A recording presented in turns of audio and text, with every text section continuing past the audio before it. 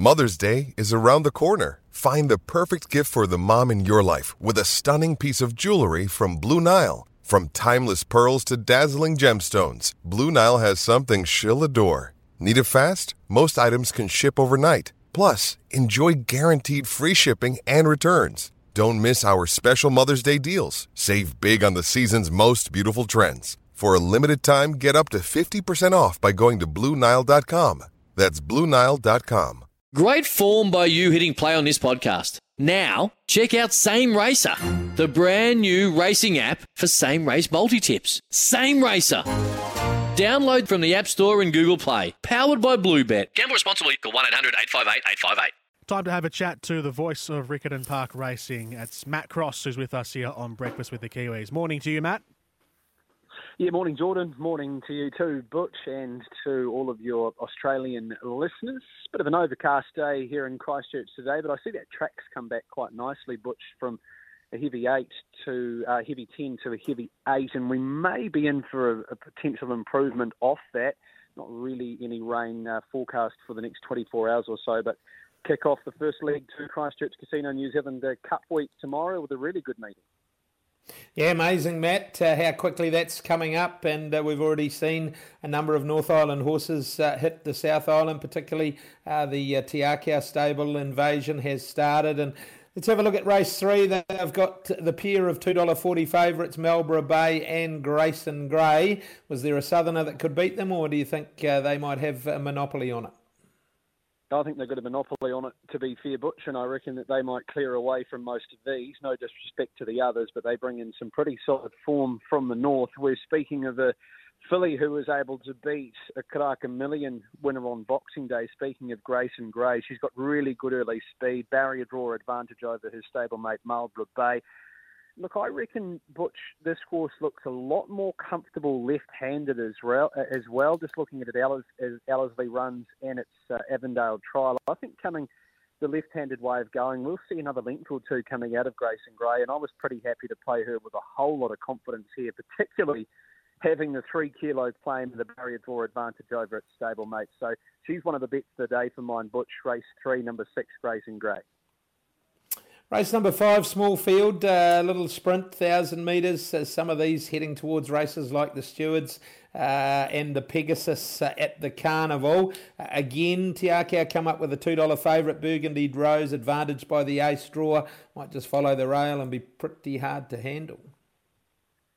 Yeah, I thought this was a tricky betting race if you're trying to play any sort of confidence here. Kaimar War is first up on a campaign towards the Copelands over 1,000 metres. Has actually got a pretty good record at that trip. Kaimar War placed first up last year and behind Summer Monsoon that is first up run. I reckon he can run a cracker even with the 60.5 kilos. Burgundy Rose, its most recent trial, was good and behind a really good horse in Samai and Susie at Te Rapa, finished into 4th, and she's a very consistent mare. Summer Monsoon, would you believe? They tried him at Hastings over the hurdles, over 2,500 metres. I think he's a dead-set sprinter.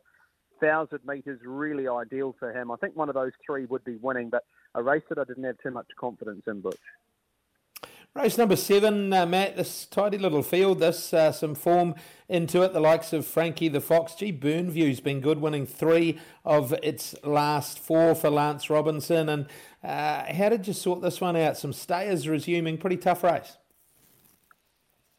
Yeah, I thought Frankie the Fox was a good bet here, particularly off the inside. He's a month in between runs, and I think he performs best at that sort of rating. He may have just wanted a little bit more rain around to loosen that track up a little bit. It's probably getting on the good side for him, Frankie the Fox, but off the inside with race day fitness under his belt, I do think he's the horse to beat. Burnview's done nothing wrong in 12 starts to date, 4 victories, steps up in class, but he gets in with the 55.5 kilos, and he is an on-pace sort of horse. So I saw him being the main danger to Frankie the Fox. For Rodden, I think he's a horse that will appreciate the improvement in track conditions. He's a month in between runs as well, and he's very potent in that state. 3 of his 5 wins have come off a 30-day break. 60 kilos is a bit of a concern, but I do think with the improvement in track conditions, he's a certain chance.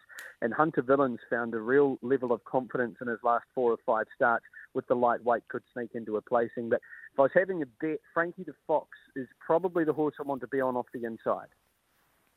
And we need the last leg of the quaddie sorted. Gee whiz, this is a tough race. Robbie Burns has been really good though, lightly tried, never out of the money, and I know it's got a wide barrier to contend with here, but would need to be given some sort of a hope just on its consistency alone. Yeah, I could have spent about 3 or 4 hours on this race, Butch, and probably still missed the winner. This is a real ripper to round out the program. I'll tell you one horse that I do think that we'll see some improvement from is the horse up the top of the book, El Tirador.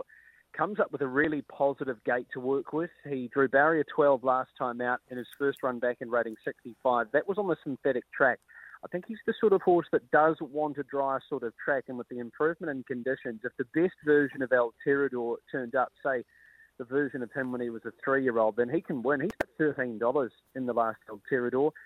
12 Invincible up to 1,400 suits. I think she's probably looking for 1,600 to 2,000. Widest gate to her, but the Mark Walker stable after winning 3 yesterday on the synthetic track are worth following. Astra Khan, the 11, was bowled on pace last time out.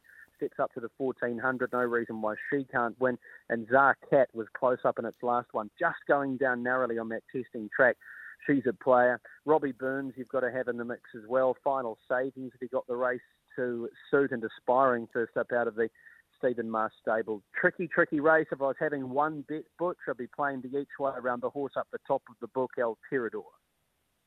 Good on you, Matt. And you talked of the synthetic. That seems to be going pretty well, racing quite consistently on it, and they seem to be winning from anywhere. Just the big circumference of it obviously helping that.